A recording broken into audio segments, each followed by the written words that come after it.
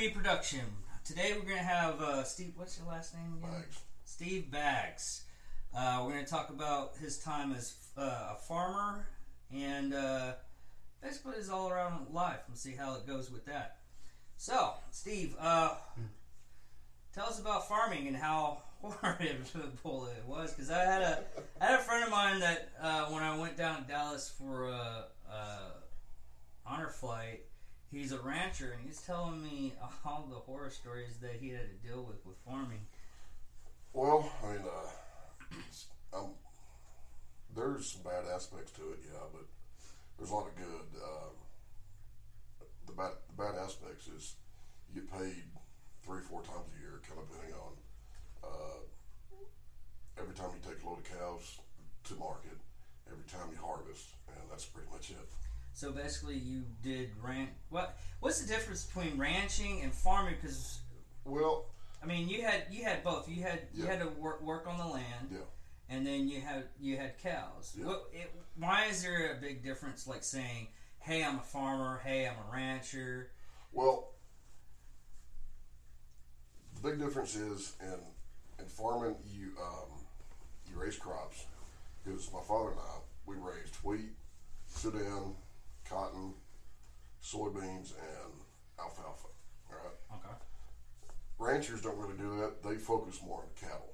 Okay. Right? So you basically did both. Yeah. Okay. What was the profit margins on that usually? That's very damn slim. Really? Yeah. I mean, you got to have at least minimum 5,000 acres. Good Lord. For this area though, because if you go, say, east, the farms get smaller, but that's only because the yield. Yeah, the soil is a lot better, and around here we get this hard packed clay, which is Yeah. My mom used to work on a garden here. The only area that we could grow anything like violently is where we had the hogs, and when we got rid of them, and that whole area was just nutrients. Yeah. See, a lot of that comes back to what I've tried telling other people about my position on minimum wage. Yeah. And they're like, wouldn't you support it if minimum wage got raised to, blah, blah, blah? No, I wouldn't. I said, well, why? I says, well, when you think about it, every time you watch throughout history where they sit here and says, oh, we're going to increment minimum wage and we're going to raise minimum wage, and what ends up happening is your upper class come down toward the lower class, and the lower class stay put. And a lot of that has to do with the fact that your farmers, they can only produce X amount, and that amount has to sell for X amount in a lot of degrees. Well, the yields of the crops, corn, soybeans, and wheat, have grown so much that because the scientists have found ways to actually come up with new strains of corn, soybeans, and wheat, and they can actually modify it for the environment. Yeah. Okay. You're talking about genetic modifications of the. But that's not anything new, realistically speaking. I mean, No, we've been doing that for thousands of years. Yeah. Yeah, it's just we're accelerating it in the lab versus. Well, that's another thing is a lot of people are anti. HMO? Yeah, GMO. Or GMO. Yeah. GMO. They're anti-GMO, but we've been, like y'all said, we've been doing this for thousands of We've years. been genetically modifying our I mean, look crops at dogs. through crossbreeding. And The thing about GMOs is, if you look at what we've done for our food crops, that was taking an aspect of one plant and another plant and. Oh, you mean like the grapes that taste like oranges, or Yeah, oranges but that taste like grapes? But realistically, we were still doing that because you can take certain species of plants that will crossbreed. But not on a molecular level, because what we have now with the GMOs is they're taking aspects of insects and animals and combining that with food. That's why people are so against the GMOs, because they're eating a chimera. It's not pure food. But you know, I can understand where you're coming from on that one. But what I'm saying is you take different species of plants. Yeah. You have certain plants that will breed with any other plant. Yeah. And the way we've been actually making before, we started fiddling with it on a direct molecular level in the lab, or moreover on a genome sequencing level where we're talking about the RNA and the DNA of the specifics, we were still modifying that RNA and DNA by taking and saying, okay, we want this plant, we want these traits from this plant, so we're going to breed with this plant over here until we get something in between the two off of this plant, and then we're going to breed this plant with the one we want to modify. But if that was beneficial, this GMO, it's not, because it's introducing a lot of mutations to the crops that are having adverse effects on us. Oh, really? Yeah. If you look at, say, gluten, the gluten allergy has skyrocketed in the last 30 years. When I was a kid, we didn't have gluten. Yeah, we didn't have gluten stuff like allergies. that. I mean, but I hate to say, can we really blame that on the genetically modified stuff, though? do they even have a reason why that's...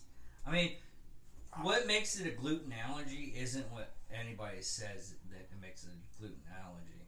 There's a lot of people that say, oh, I can't do gluten because... Yeah, it's a fad. That part is a fad, but I've known actual people that have gluten allergies to the point where if they have anything with gluten in it, they shit themselves. Yeah. There's this comedian, I forget her name, but she has a gluten allergy, and she really wanted this sandwich. She's talking about it on one of her podcasts. She's like, I really wanted that sandwich, but I knew I had a lot of gluten in it. As soon as she ate that sandwich, she had to go right to her bathroom. Yeah. Yeah, well. It's kind of like peanut allergies, too. I mean... Yeah. I think I've met some people that could not even be in the same room as an open jar of peanut butter. Their allergies were so bad. Yeah. Well, me personally, I think that stems from the vaccinations that we're forced to take as kids, because we're all in our early 40s, right? Yeah. Mm-hmm. Right. Well, if you look at the list of vaccines that we had to take as a kid versus what they have to take now, and if you look at the rate of autism, the food allergies, I mean, there is a direct correlation. It sounds like it is correlation, but they've actually scientifically proven that vaccines are not caused of autism. Who actually sponsored that? Yeah, that's kind of true too. Yeah. I would have to go in a little bit more depth on the research on that to find out where it was. But I've read a couple of articles that just said. Yeah. Realistically speaking, but also, autism really has always been there. Yeah.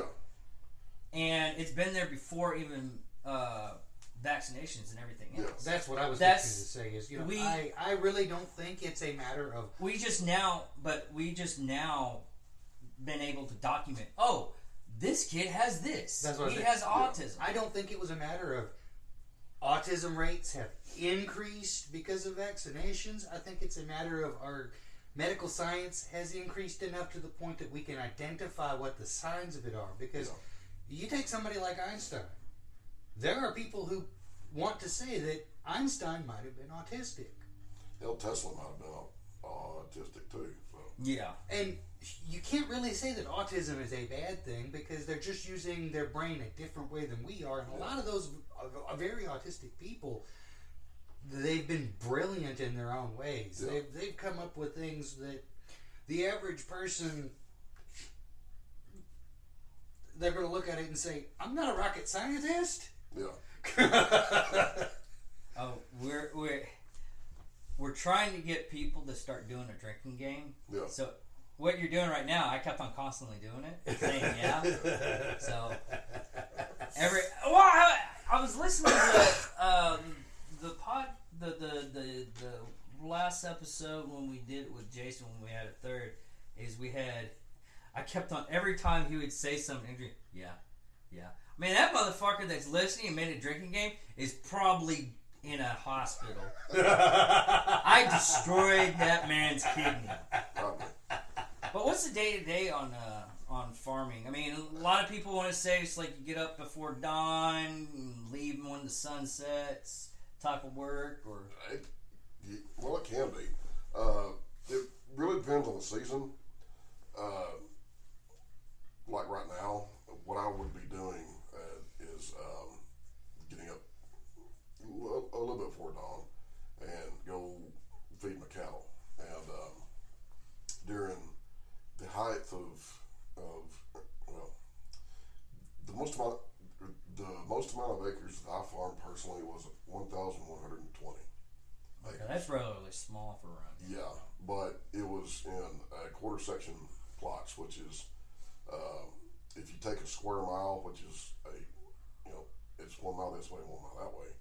If you cut it into 4 sections, that's a quarter section. Well, I had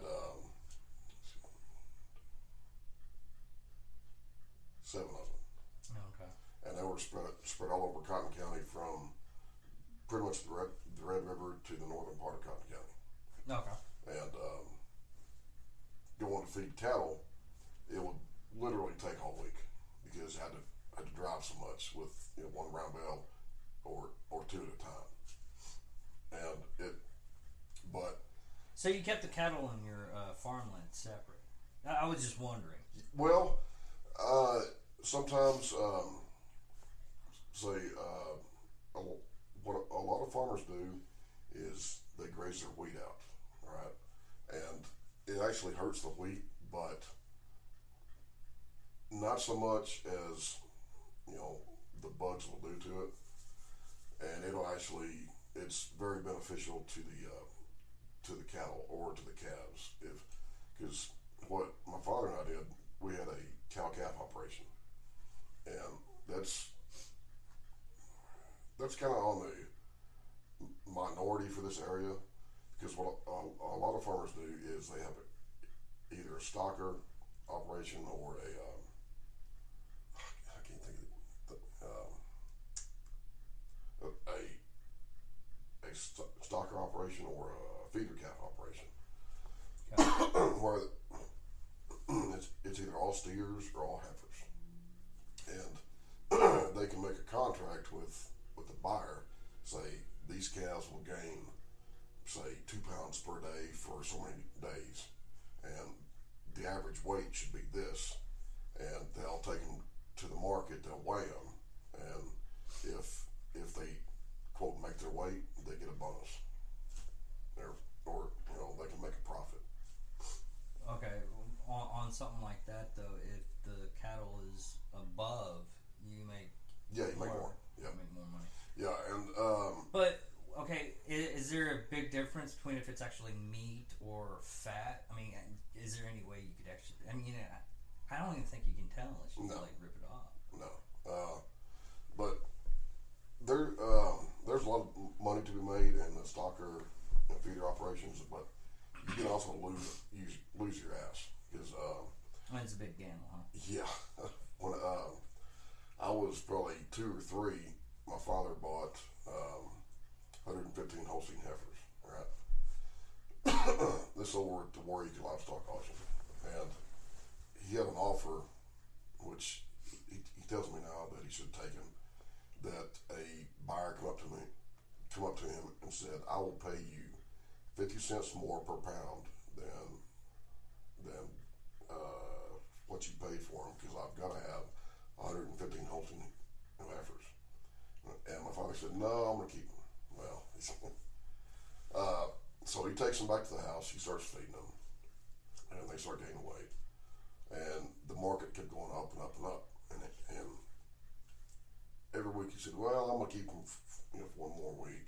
Oh, I'm okay. keeping I see one what more he's egg. doing. Yeah. Then all of a sudden, boom, the market tanked, and he sold them things for 15 cents a pound. Yeah. Damn. Now, 150 years ago, that's pretty good money. Yeah. 35, it's not. That ain't worth much. No. And he never ran stockers ever again. I've never personally ran them. So, but say in probably April or so, May, I would start getting ready for a harvest. And as a kid, we would harvest our own wheat, and we partner with my uncle and my grandfather on my father's side. We'd all get together and do basic maintenance on the combines and the trucks, and that would take probably about a month because I was still a kid. My grandpa was not in very good health. My uncle was halfway drunk all the time, and my dad was a full-time teacher. So, but when I was in high school, we had custom harvesters, and but from 2005 to 2015, I farmed full time, and what I would do is about like May or April, somewhere in there, start getting all the tractors ready. I would change the 18-inch sweeps, take those off, and I put what we call duck feet. They're sweeps that they're about 8 inches across, and change oil, do just basic service on the tractor, and it'd take a few days. Now, on when you had cow with doing both cattle and the farm, was getting the fertilizers easy for you because you already had the cattle? Did you implement that? Well, we would go to the co-op over in Walters and buy fertilizer, and they would come out there and spread it for us. But that was right before we would sow the wheat, and we'd have to plow it up or plow it in that same day. Okay, so you didn't implement any of the cattle's actual manure? No. If you go around here and if you look at the wheat that that's been grazed out, you'll see spots about this big that are darker, greener, and they're about at least twice as tall as the wheat that's been grazed out. That's where the cows have shit. Oh, okay. So, I mean, well, like I said, when my uncle ended up surprising my mom with a potbelly pig. Yeah. And this is in town. We just had to keep it up back. We made a fence and everything. And after, I think we had those pigs for about 2 years. And after 2 years came around, we got rid of the pigs. Now, probably about a year. Because that soil was so enriched. Mm-hmm. I mean, we could grow anything there. Yeah, it's over there. So, how many? Well, say for you as for an example, but how many other farmers that you know of would partially or completely live off the grid, as they say? Provide their own electricity, provide their own water. Very few.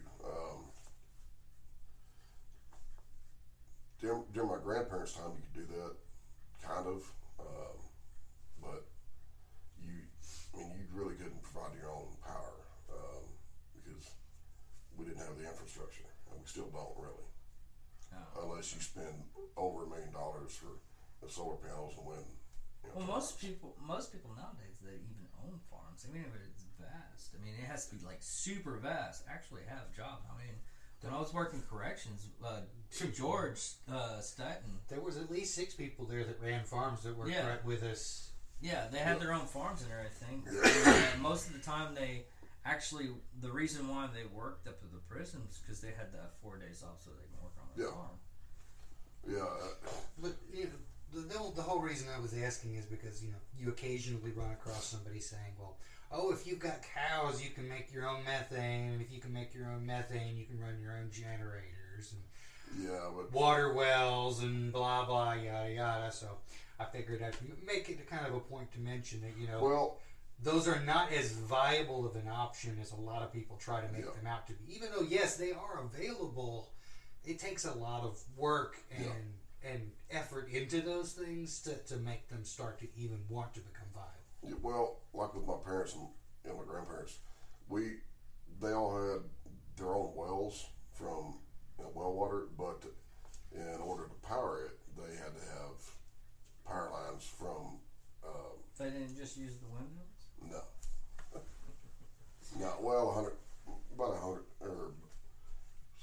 plus years ago you could, but I mean, I've always. Well, even back then, what would end up happening, and I learned this. I actually learned something in school.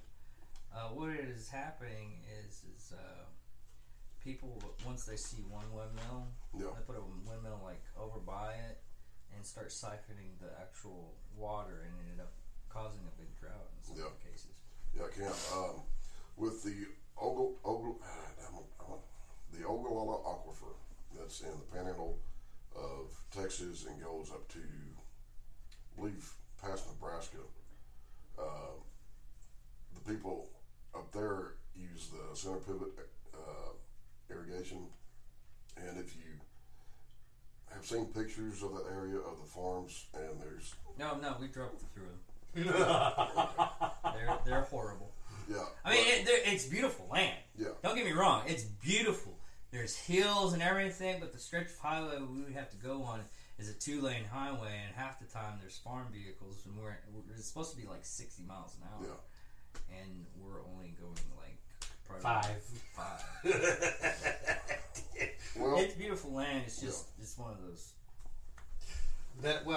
You can say it's beautiful land, in my opinion, when you could look out and as far as you can see, for as far as you can see is nothing but seas of what appears to be grass. It's probably corn, but yeah. Yeah. Well, I'm not saying what it is. I'm just saying, when you look out and you've got green stuff no taller than this for as far as the eye can see, I can't really say I think that's all that pretty. Well, it kind of depends on your background. I mean, First couple of times it was beautiful. Last 10 years it's been monotonous. yeah, but I'll tell you one thing: if I could make as much money farming as I do in where I work, I'd farm full time. Oh yeah.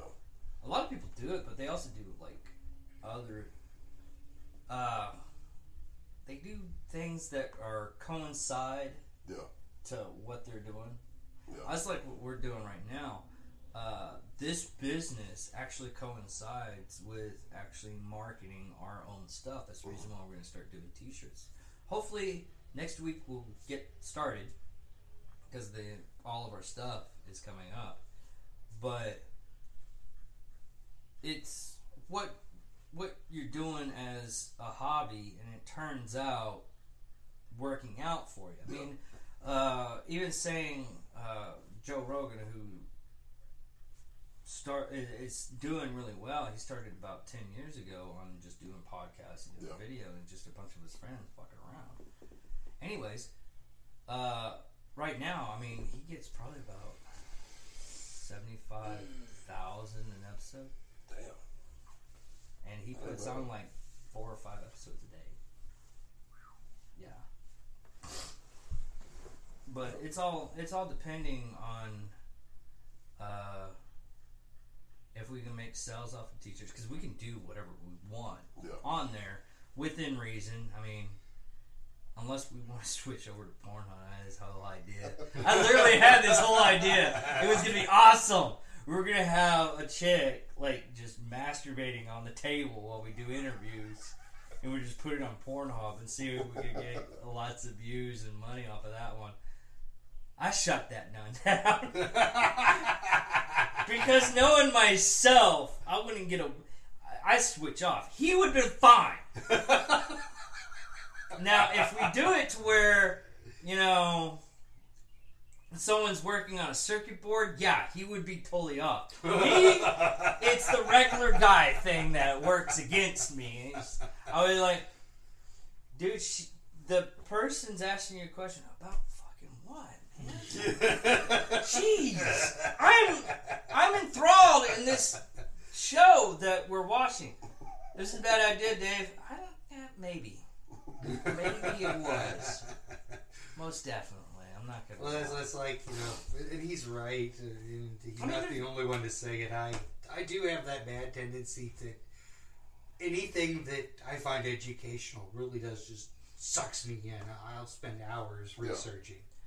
Yeah. But it's just one will connect to one, and the other one. I mean, right now we have to get our social media up, and that's more. And a lot of people don't understand they think they understand certain things. It's like, oh, all you have to do is this. With farming, it's Yeah, you're really just wrestling Mother Nature. yeah. That's, You're Yeah, it's a little bit more complicated. I was explaining than, to somebody else when they asked me about hydroponics, and I says, I could build your hydroponics setup. That's not the problem. Yeah, The problem is you're going to have to get the chemical tests so that you can maintain the pH balance of the water. You're going to have to get the mineral tests so that you can maintain the mineral contents of the water. And then you're going to need to know what pH and what mineral content the plants you want to grow require. yeah. Yeah, farming is a little bit more complicated than what Mike Bloomberg makes it out to be. he's not. He's an idiot. But that's a good question. Do you actually have to check the soil every once in a while to see if it Yes. has the right? Yes. How do you do that? You usually call Oklahoma State University and they'll send a scientist out. Or, Why don't you just don't collect the soil and just send it to them? yeah, we can. Okay. But there's some farmers that are part of a test program. Well, they'll take an area about as big as this room and have a strip about this wide for a certain variety of wheat, and go over about 3 inches and have another variety. I remember seeing those when I was a kid. Auburn University used Yeah. to do that around the area where I lived. Yeah, And theirs was cotton and corn. Mhm. And a lot of times you'd see them plant like a strip of cotton no wider than this Yep. with the boll weevil traps on either side and then a strip of corn right next to it. yeah. But you can change the pH levels of lime. You know, we've done that before. Just call the co-op, say I need some lime. You know, come out here and spread it for me. And it's a white powder, and it's best not to do it on a windy day, which around here is very rare. It's also Yeah. best not to get it on your skin when you're sweating. I've seen Fight Club. Yes, I know. But what a lot of people do is they use anhydrous ammonia. They use anhydrous ammonia for fertilizer, and that stuff is pretty dangerous. Well, there's this one fertilizer that's down in Mexico they use a lot of now, and they're having problems with it running off because they're using it for their pot farming. Yeah, And what it was is this is the only way they found out they were doing it is they were in rural areas, and this poison for trying to describe it. The best way to describe it is if you got a little bit on you that's on the plants, like you're removing it or something like that without any gloves, you would be in the hospital for a week. That's how bad this poison was. And what they're doing is they're bringing it up and they're using on their farm on their pot farms and they're not caring on where the water comes from and everything. They're really just ruining the environment.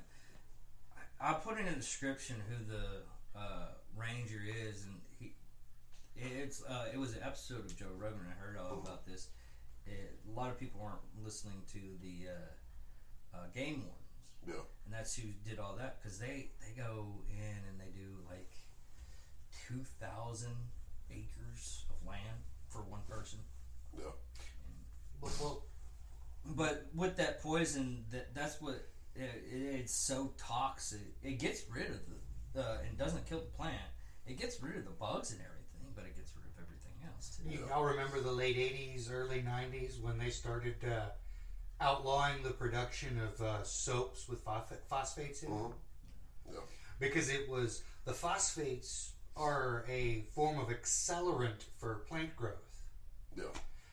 And what was happening was that it was leaching into the groundwater and it was leaching into the water tables as it was making its way out to the ocean. It was causing algae blooms that were literally occupying large areas of the ocean, and that was in turn killing the fish. So they were having like massive clumps of green mass material and dead fish washing up on the beaches. But I mean, farming is a good lifestyle, but It's not sustainable nowadays unless you have Well, unless you have like the right environment, Yeah. like going into Nebraska, Kansas, and, Yeah, they've and got that that- area over there. they've got a lot better soil than we have down here. Yeah. Here, I can't. Most of the you'll have to go in for like a good 7 feet to get out of the clay. Yeah. And when my mom was doing, we had to do. This is how we had to do our garden and all of her plants. Is we make a 2-foot hole basically where we wanted to plant everything, Yeah. and we dig up all that for the flowers or whatever we were to do for the garden. Then we had to put viable topsoil, Yeah. oxygenated topsoil, put that in there, and you can literally see where it ends and begins. Yeah. Because weeds were growing into the clay and everything, but everything else would flourish. And it took us a good month and a half to get all that stuff set up. Yeah. But yeah, But here it's ridiculous how much clay we have. Oh, We yeah. have enough. If we just wanted to do pots and everything, it'd be Well, great. and not saying I know about any of this at all, but I have heard that the clayous soil, the clay soil, can actually be used to your advantage if what you do is you basically strip out a massive amount of it and you set it off to the side, and then you strip out the next layer under that, and then you put the clay soil back, and you take the soil that you pulled out from under the clay soil and you mix that with a fertilizer, in essence making a basin that can hold water lower. Yeah. Well, if you're a multi-billionaire, you could do that, but there's no farmers that would ever do anything. Yeah, it takes a long. Yeah. Like I said, Well, it took, I'm not 'cause- saying I 'cause we know did- anything about it. I'm just saying that's I've heard that's about more or things less like what that. we did. Yeah. That's more or less what we did. And On a small scale like that, it could work, but on a big scale, 10,000 acres, no. you're looking at probably about. I mean, it took us a month just to do that, and it was just small sections around the house. Yeah. What you got to understand is you're looking at probably like mining, Yeah, strip basically mining. strip mining, Yeah, pretty much. and that takes probably about 2 to 3 years just to get it the way that you're talking about. Now, the big corporate farms, if they want to do something like that, they can afford it. Oh yeah, Because they got multi-billions of dollars. But the local farmers from East Coast to the West Coast, they don't have that kind of money. Well- Because most of their money is tied up in the land, their animals, and their equipment. And I believe all of that. I was just bringing up something that I had heard about. Not oh yeah, yeah. necessarily No, that- it's a great idea. It's a wonderful idea. It'll work. But if not you're on looking that at scale. look at it this way: if we went in and we bought $1,000 worth of acres, which is probably about what? How many? Nowadays, it's probably A really half acre. Pretty close. 2 acres, 2 acres. maybe. Acre and a half, really. It would take us to do all that with the dredge, getting it all set up and everything. I'm probably guessing, if you're doing it constantly, probably about 3 months. And in those 3 months, you're not making 1 cent because No. you're doing that. Yeah. And here's another question. It says in comparison. You're actually wasting a lot of money hoping that this works out. in comparison to trying to go that route there, what about the route that I've also heard them speaking of, where instead of trying to just farm the land itself, you build massive greenhouses and you either set it up where you're putting the soil that's inside, that's another thing. With or you're the using cost. hydroponics. Yeah. That's another Well- thing with going with cost, though. Yeah. If you can, I mean, technically, you can do it with PCP pipe, and most of the places are actually just using PVC pipe. That's But what the problem is buying all that. That's what a lot of the corporate farms do. Yeah, They are big into the hydroponics. yeah, because once you get it all set up, it's easy to clean. You don't have to worry about the soil being tarnished in any way because you're controlling that. Well, you still have to worry about drought in a way to where when you're getting your water. Well, if you got water table, you don't really have to worry about it. Well, that, and if you do it in a way to where you're recycling your water. Yeah. I mean that. I mean, even still, That would be drought would be a small factor. Yeah. It would still be a factor a little bit, but it wouldn't be as bad as an actual farmer. Yeah, because the drought that we had here from 2010 when it broke in 2015 was a good swift kick in the teeth, big time. Oh, I bet.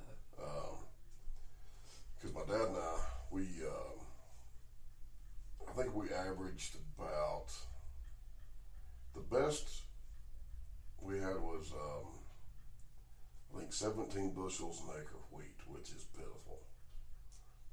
Yeah. And one of the reasons that I quit farming, well, my father and I retired from it in 2015, is in 2004 or late 14, early 15, the drought was starting to break, and we got the rain the right amount at the right time every single time, and I'm thinking, fantastic, this is gonna be the best crop we've had in 30 years. Well, we got one big rain. It was a storm, really. We got hail, high winds, and torrential downpour, and we went from, say, 55 bushels an acre of wheat, which is phenomenal, to probably 12, like that. Oh wow. Yeah, because there are certain varieties of wheat that if they're subjected to high winds and hail or a ton of rain like we got, the stalk will break over at the ground and just lay over. Yeah, and it kind of looks like those man-made. Is there no way to fix that? They can modify the DNA, but it looked like what those man-made crop circles did. Yeah. I was about to say something about that. Because it's just plant on plant in one direction. Did y'all tend to use the types of plants that reseed themselves, or did you have to buy new seed stock every year? We had to buy it. Well, if wanted to use the same variety of wheat for say 3-4 years, we would tell the custom harvesters, go put so many bushels in over here in our grain bin. Well, we tell them, sell this many bushels of wheat to the co-op, but save this much, and I'm going to put it in the grain bins with auger. Then about 2 weeks before we started to sow the wheat, we would auger it back out, go over to the co-op, and have them clean it real good. Get rid of all the oats, the milo, everything that's not pure wheat. It would be gotten rid of, and that way we'd plant nothing but pure wheat. Okay, so you didn't have to worry about. You'd just send all this stuff to get bleached if you wanted to make it flour or whatnot, or. I don't know about that because we never made flour. We just sold it to the co-op. Oh. And what they do to it, it's that they sell it to the bread or to someone else, and that's where you get bread and pasta and all that stuff. But if we wanted to say change varieties, we would have to buy the seed wheat, and I think the most we paid during the drought was $12 a bushel, and we use I think 350 bushels, and we could sow everything. Yeah, so there's not much profit margin. Oh no. But when you actually ended your farming and everything, how much of a profit were you able to get? None. No. Because the most I ever farmed as a kid was probably 3,000 acres. That's a guess because I don't really know for sure. But from 05 to 15, I had 1,120 acres, and my father only owned 2 of the quarter sections. When my grandmother died on the mother's side, her 2 sons sold her 2 places, so we lost a half section and 2 herds of cattle, like that. Then my aunt, my dad's older sister, died. Her husband sold her place that was inherited from her father's. So we lost another quarter section. Then a few years later, my dad's other sister, her second husband, got into legal trouble out in Arizona with some fraudulent documents that he signed like a moron, and she sold her place that she got from her dad, and she dipped into her savings. So we went from 1,120 acres to 480 acres, like that, almost overnight. Damn. Yeah, we had the place where my parents lived, the place where my father was raised, and a lease, and that was it. Now, how much freedom do you have doing that? I mean, doing farming and ranching. I mean, a lot of people think that wow. Generally, you think, oh, that's all they do. They don't have any time, so they have to be on that land doing all that stuff. Well, you could pretty much have like 3 to 4 months off to do whatever. Because you were telling me. No. If you're not plowing, and if you're harvesting. If you're not harvesting, you're plowing, or you're sowing wheat, or you're putting in a different crop, or during this time of the year, you're feeding cattle, and you're trying to get ready for harvest. Now, how do you like plan vacations or whatever like that? Vacation? What the hell's that? I know, right? No, I mean, going on retrospects, didn't you say you took like a vacation every like October 1st or something like that? Well, when I was farming full time, I would work Sunday through Friday. I would take the Sabbath off every week, period. And as far as vacation, I never took one. But when I was a kid, we would take vacations with my parents, go to Colorado, Montana, Branson, Missouri, But the work would pile up pretty quick. You didn't have somebody go in and work it. No. While you're gone, pay them off. Mainly because my uncle was, he would steal fuel from us, steal tools. When my grandfather died, he stole both of his Case tractors with most of the tools. And so what you're saying is your uncle was a very honest man. Yeah. He was a drunkard, is what he was. Yeah, a lot of people when they have like addictions and everything, you really can't. I think we all have had. We've had somebody in our family that's done some fucked up shit. Yeah, I was going to say everybody that I've ever talked to, everybody that I've ever met, has that one family member. But this is how bad he was.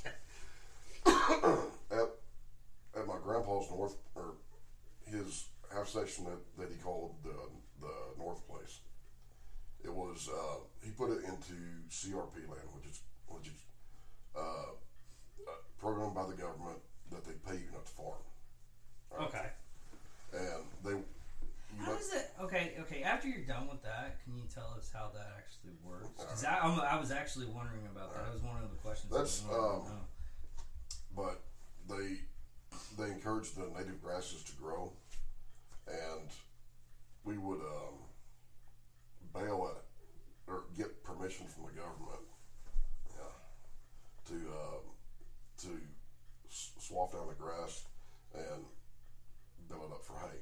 Well, what my uncle would do is he had the baler, and he had his wife out there taking bales, but not all in one area. A bale here, and here. All right, because we didn't have a contract. It was a verbal agreement that my papa would get a certain amount. Hey, my uncle would get a certain amount. My father would get a certain amount based on the total amount of hay bales that were made. My uncle, in his infinite wisdom, kind of tipped the scales in his favor and was taking a bale here and a bale here, and he was double dipping. Yeah, he would lower the total output of meals, but he would get more. Yeah. Okay. Yeah, doing it to his father and brother. That's Yeah. that's pretty low. We all have family members that they call them the black sheep, but they're really just Dicks. dicks. Brown puddles. Brown puddles. Yeah. It's called shit piles. It's there. But how does that work when you get your farms to where it doesn't? Basically, the government's paying you. Because Yeah. I know how it works with like dairy. Mm-hmm. Is what they do is they take all that and this is where government cheese came from. Yeah. They would have like a surplus of cheese and they would give it out, which is basically all it is Velveeta. Yeah. It tastes just fine. Well, But how does that actually work out when the government pays you, not the farm? Because I know it was enacted during the Great Depression.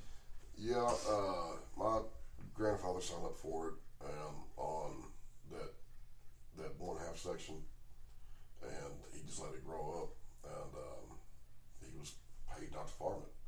He had, but the kicker is you couldn't graze it out either, and what the government was wanting to do was to encourage wildlife like birds and pheasants and all this other stuff to use as a natural habitat.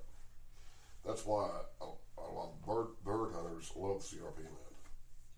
So see, it was my thought, and I didn't know this for certain, so I'm glad that you explained that. But I thought that the government was paying people to reduce the amount of stocks that were on the market, thereby increasing the value. that could have been A factor. a factor as well. In other words, if it's kind of like saying if you've got 100 fields producing X amount, the price is going to be down here. But if you've only got 10 fields producing the same amount, the price is going to be up here. Is there any way to get out of that? When he first signed up for it, it was for a 10-year run, and he could have opted out of it, but he didn't. So Okay, he was so you actually- just put it in how many? Sorry, folks. It's just basically how long you want to do that. Yeah, and he actually made more money from those 2 pieces of land by not farming them. Oh. So I've actually heard that from Okay, other people okay. before. Doing that, couldn't you lease the land to for hunters? Since you said it was Yes. actually okay. yeah, So you're still allowed to profit off that land if you Yeah. just figure out a way to do it. yeah, You just can't get rid of any of the stuff that's there. yeah. Okay. We also had an issue because my grandfather wanted to, or my father was trying to convince his 2 sisters to maybe try to get off that CRP land, but we had a bunch of mesquite trees, and the ASCS office, or what's now the Farm Service Agency, or the FSA, said that we couldn't do anything with them, and they were pretty thick. Alright. Because because those mesquite trees were natural. You know, we couldn't spray them, we couldn't chop them down or nothing. Dynamite. No, I mean, most of that stuff. I mean, Mesquite trees are not native to this area. They actually migrated up along with cattle ranchers. Yeah. So why anybody would think that mesquite trees? I in hate this- mesquite trees. I hate them bastards. I'm just Oh, wait, just no, trying no. to fathom. I need to encourage myself on this one. I do not hate. I do not hate. We cannot hate things. I really dislike them. You can hate something because of the points and everything. Well- No, I'm still trying to wrap my brain around that. That because they're a natural, that's not a natural occurrence. I mean, even if you say it's no, it's not a natural occurrence. Well, I mean, you could have a bird drop a seed out of its ass when it's shitting and everything. Well, and that's how we got the mulberry bush at the house. Back when I was a kid. We had blackberries Yeah. over at my uncle's Yeah. in over by Texarkana. Yeah. But I'm guessing they didn't know that mesquite. I mean, I didn't even didn't even know that they were native. They're native much further south of here. They're not native to this area. I thought they were. But they grow like weed. It's a fucking tree weed. That's all it is. It's not a tree. It's not a tree. You barely even classify it as a bush. It's a thorny nuisance. Yeah. But 90% of the water that they draw up is used to actually cool themselves off. So they're assholes. Yeah. It does make good freaking barbecue, though. Yeah, it does. That's the one redeeming quality about mesquite wood. Yeah. You can make furniture out of it, but it's very expensive. Why? Oh, yeah, okay, yeah. Because they grow so slow. So I tell you how you do it. You just take it and you feed it into the chipper, and then you take the little bitty chips and you push it together to make pressboard out of it. Probably could. Then you got mesquite pressboard furniture. You're probably giving people ideas now. But the one tree that's worse for thorns is a bodark. Or it's also called Osage orange. I've heard of that. I hadn't heard of the bodark. I've never heard of that. All right. Have you ever seen horse apples? They're fruit about that big, and they're a lime green color. Yes. Right. Okay. Now. A bodark tree has thorns literally from the ground to the top.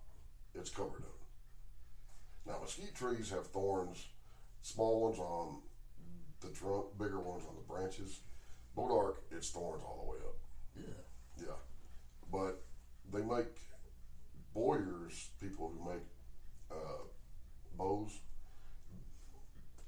they actually love them because it's very tough wood. Now, relatively straight growing? Yeah, it can be. But they make excellent fence posts because once the post cures, it's literally almost impervious to water, bugs, rot. Sounds a lot like cypress. Yeah.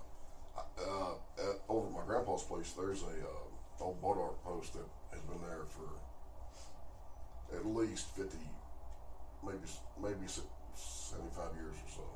That I can take my knife and it's gray on the outside. I can scrape off an eighth of an inch and it's vibrant wood. Yeah. Wow. Yeah. And it hasn't rotted a bit. Now, on another subject with the cattle and everything, how bad did drunk drivers piss you off? I never did. You never had to redo a fence? No. Really? Well, not because of drivers, because of floods. Oh, okay. Ornery ass cows that would get out, or whatever. So the electric fences, the relatively simple ones that they sell. Yeah. Did you use them, and how effective are they? Yes, and it depends on the animal. What we primarily used was the 12 volt or the 6 volt solar charged boxes. But at the house where I live and where my grandpa lived, we used a charger that you plug into the wall and it'll knock your dick in the dirt. I was going to say. No, I had a situation with one of those motherfuckers at one point in time, because we were at my grand uncle's farm, and I asked my mom, "Hey, what's this?" It was like, "Don't touch that. It's electrical fence." Well, it was turned off. Someone was like, "No, it's turned off." The only problem with that is I touched it. Oh yeah, it's turned off. They switched it on when I had both my hands. It's like, "Yeah, Mom, see, it's well." Dick move. That's all I'm saying. Dick move. My dad did something similar to that. I was probably 9 or 10 years old, and he had a fence charger. Don't want that running in the background. That you. Now go ahead and take over that. So you turn off your shit. He would. He had a fence charger that you hooked up to a battery. Now we either use a car battery or what he used was a tractor battery. You know I need alarms for everything. Go ahead. He used a tractor battery which was about that long, about that wide, and about this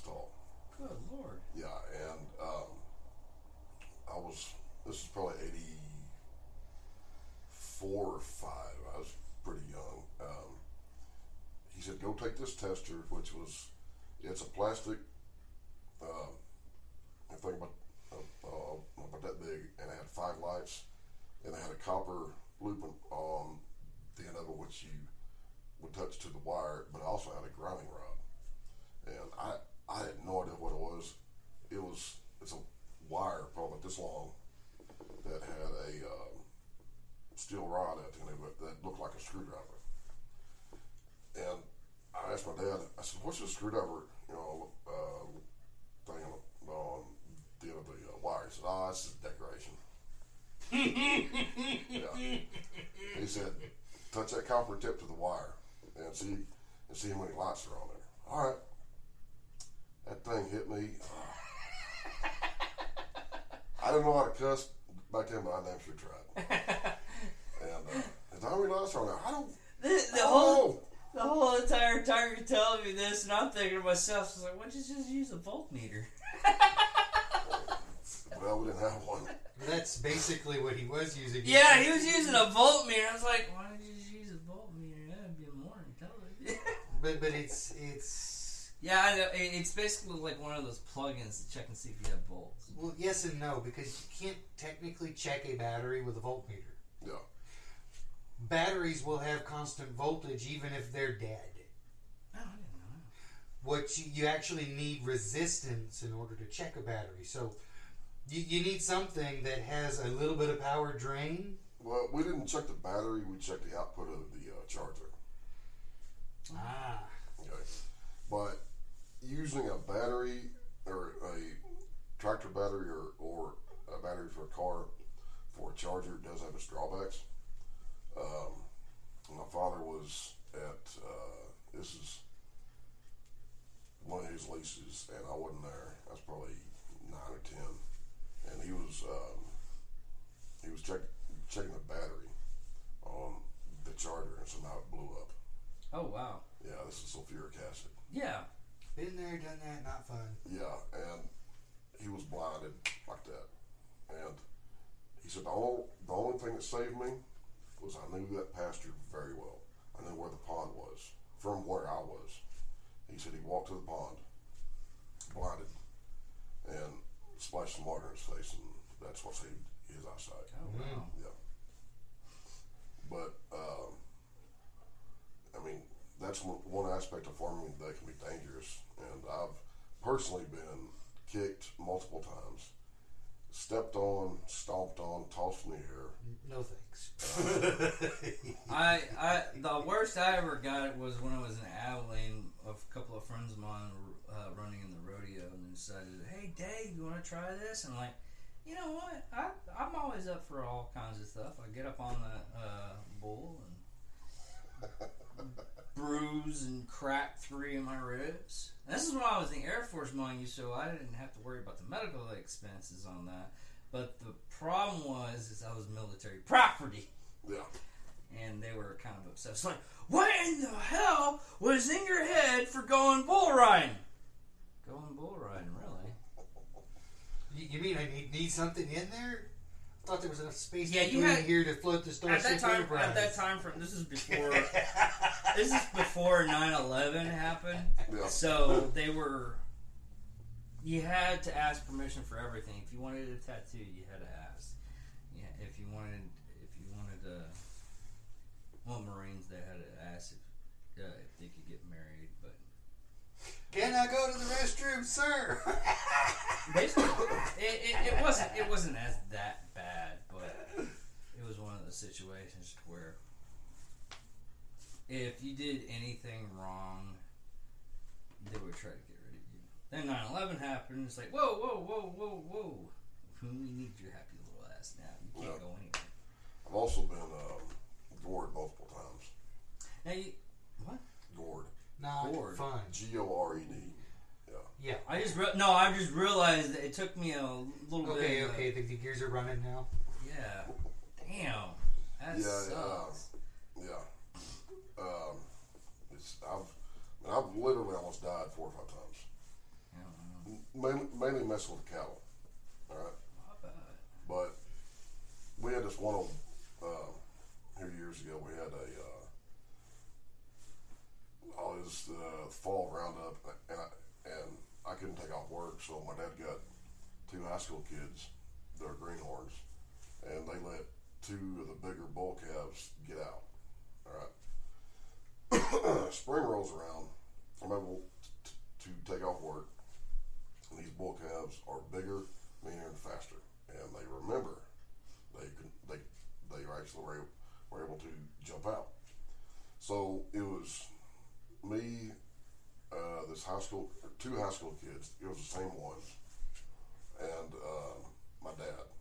And he was in the truck, kind of trying to be the overall field commander, and I just didn't, I said, hush. But the smart one of the bulls jumped out. All right, that left the mean one. Yeah, yeah, lucky me. And we were able to get him into an area of the lot that led to the loading lane. All right, and neither one of them boys wanted anything to do with the bull, which he was pretty good size. I mean, he was about 2/3 grown, and so I was trying to force him, or to persuade him gently to go into the lane, and I was not about to get over in there with him. I ain't stupid. So I climbed on top of the gate, which I thought was securely latched, and I got my left leg over in there on the inside part of the gate. I got my right leg embraced, right, and I've got a 4.5 foot sorting pole that's fiberglass that I'm poking about right here, about right in here with, trying to get him to turn and go on the lane. Well, that kind of pissed him off. So he charged the gate. So basically, instead of poking the bear, you poked the bull. Yeah. And it wasn't the first time, damn sure wasn't the last. I bet. But, no. That goes along with my theory of, why should I jump out of a perfectly good airplane with a bed sheet tied to my ass? yeah. So, where was the board at? Hmm? What was that one at? Was it in your leg? Or No, this bull didn't gore me, but because I was poking him, he got kind of pissed off. He charged the gate. I went flying over it. My upper thigh right here rolled over the top with a sucker rod. Oh, Yeah. oh God. And I had a bruise about that big for months. Oh yeah. And I mean, just the thought of it, just God. It gets better. Oh God. Go ahead. Now, see, to me, this is fun, but that's what I grew up doing. Yeah. You So- ended up growing up doing stupid shit like some of us. Yeah. Well, I was honestly, I was tired. of farming all day. Basically, you were just living life. Yeah. So my left side hits the ground, and I don't know if it was the Holy Spirit or the hand of God, but I felt the urge to stay put. Like, okay, I'll stay put. And I thought, all right, he'll have to jump over me because the gate's open, and hopefully he won't step on me. So I see his front hooves about where your feet are, right? Because he jumped over me, saw the hooves hit the ground. I'm thinking, all right, where's the back hooves? Wham! Right there in my back. And it didn't bruise, it just kind of added insult to injury. Yeah. And he goes out, but he's still in the lot. I get up, I'm madder than hell. And I dust myself off. And I'm, as I said, pretty pissed off. And these kids, they're 17. Their jaws are down here like, dude, are you alright? Get that son of a bitch back in his goddamn lot. I'm tired of fucking with him. So we eventually got him up. But the other bull that jumped out, we had to call an actual cowboy with horses and dogs. And he wasn't fully grown yet. And it took 2 horses and about 4 dogs to get him up. And I didn't see them load it because I was taking a load of cattle back to the house. But from when I was told this bull was so riled up that when they were trying to load him up, he pretty much tore up his 16-foot gooseneck trailer, and he lifted up the gooseneck, the back end up about this tall, using his neck. No, it doesn't surprise me. I watched a video of the Spain's running of the bulls, and a car alarm went off, and that bull gorged the holy hell. I mean, first was the tire, then was half front of the vehicle, then it was the other half of the front of the vehicle. But see, those bulls are bred for aggression. They're bred to fight. Yeah. And when you do, they're wild cattle. Now, I don't mean that they're wild animals. They are, but I'm talking about they're crazy, right? And with wild, because they're more or less for bullfighting and everything else. But with the wild cattle, there's two types. There's a type that they want to get as far away from you as possible. Doesn't matter if it's in a pasture or in a lot. They're pain in the ass to deal with, but they can be dealt with. Then there's type 2. They're going to try to kill you. I've dealt with both. I almost got killed by the second type. Oh, what happened with that one? I told you. Oh, okay, yeah. So, I'm trying to think of another. And that's with dealing with that heifer that I told you about. Yeah. That's literally that's one. Well, hang on. That was one of the 2 instances dealing with cattle that I came close to dying. Now, did you go to college for agriculture? What was that like? Because my daughter does. Because she lives in South Dakota, and she was telling me, I asked her, it's like, what are you learning in school? It's like, well, we're learning science, math, agriculture. It's like, agriculture. Yeah. But most of South Dakota, Nebraska, Kansas, they all have farms and everything. So it seems. Well, Cameron does too, and but when I was going to college, I couldn't stand farming at all. I was 19, thought I knew everything, and no. At 19, you know everything. But actually, my first major was chemistry, and Chem 2 whooped my ass. I was like, that's none of this.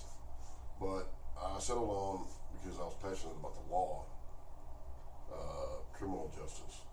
And everybody around town that I've talked to about college has always at least said they took in criminal law for some reason. Yeah. I mean, I can understand because of the job field that me and you went to when we worked in corrections. But every person I've talked to, they started out doing criminal law for some reason. Yeah. Well, one of my professors was Karen Youngblood, and she was a former DA for Comanche County, and she transferred into the criminal defense field because of corruption. And they gave her a unique perspective on both aspects of prosecution and defense. Yeah, there was a lady up in Chicago that did the same thing. Yeah. She went. She was a cop, and she got her law degree, and she ended up doing defense instead of prosecution. Now, she wanted us to call her Professor Youngblood, even though she had a PhD. So, Professor Youngblood was by far the toughest teacher I've ever had. Really? One of the best teachers. Usually, tough teachers are usually the best ones. Yeah, but she wanted you to not just know the law, but you had to understand it. That's a whole different bottle of wax right there. Yeah, that was the same thing that we were talking about yesterday. Last episode was the whole factor of there's a big difference between knowledge and wisdom. Yeah, and the only way to actually pass her classes was to get in groups. And I was, according to my student advisor, I was the first student to ever take her criminal law and civil procedures class in the same semester and get an A in the criminal and a B in the civil. Oh, wow. Because, what was the difference between the two? Criminal law is... Criminals, yeah. Yeah. Civil is... You're dealing with civil court cases, yeah, lawsuits, stuff like that. Basically, the difference between criminal and civil is criminal law is when your prosecutor is going to take you in before the judge and the possible jury, and they're going to decide whether or not you're guilty of committing a crime. Whereas civil is a business is suing you for royalties on something, or Like another what happened person with is, Joe J. or another person is suing you for He got- damages to their property. Yeah, like what happened with Joe J. He ended up not getting charged for murder, but he ended up getting charged for loss of life. Or Well, he something. was acquitted of murder, but he was held civilly responsible for his wife's death. Yeah. So, but she told me during my graduation, if you need a referral for a law college, ask me. You have been honestly my best student I've ever had. Why didn't you pursue that?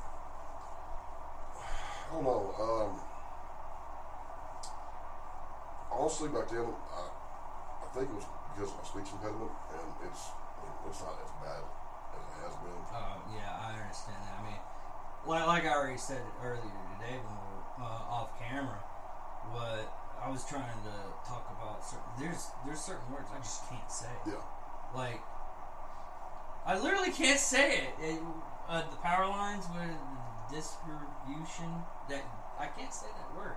I have to like sound out each and every word of that, and it causes so much havoc because I get so frustrated trying to say that word. It's in my head. I can hear it in my head, and I just can't say it. That's because you're thinking about it too much. And what I've learned is, if I think about what I'm going to say, I can't say it. But I can say it, but not very fluently, or not very eloquently. Okay. See, there's the major problem a lot of people run into though. Yeah. They speak without thinking, and because they speak without thinking, they sound like a total dumbass. Yeah. Well, what I've learned how to do, like in preparation for this, is I make a mental outline of not everything I want to say, but kind of highlights. Yeah, well, that's what we were going to go for first when we started this. I mean, we had the voice one because we didn't know if we wanted to go with camera or we just go with the full podcast. I think the one that's on YouTube right now is the one that we just went.